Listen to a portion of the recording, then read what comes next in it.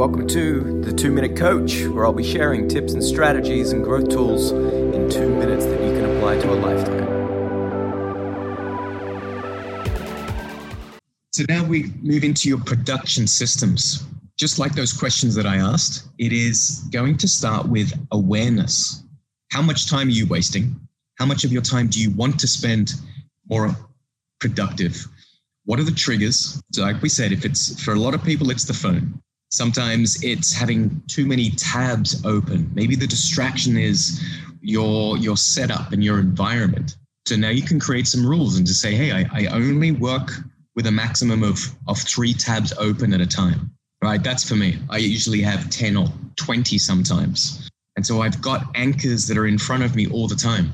Now you can create some other anchors that will either remind you to get focused or remind you to eliminate distractions. They might be reminder on your phone. I have a reminder on my phone certain times of the day where the screensaver says, what's your outcome?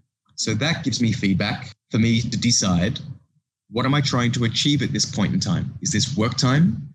Is this development time? Is this growth time? What should I be doing? And am I procrastinating? All right, if I'm distracted, then I can make that pivot.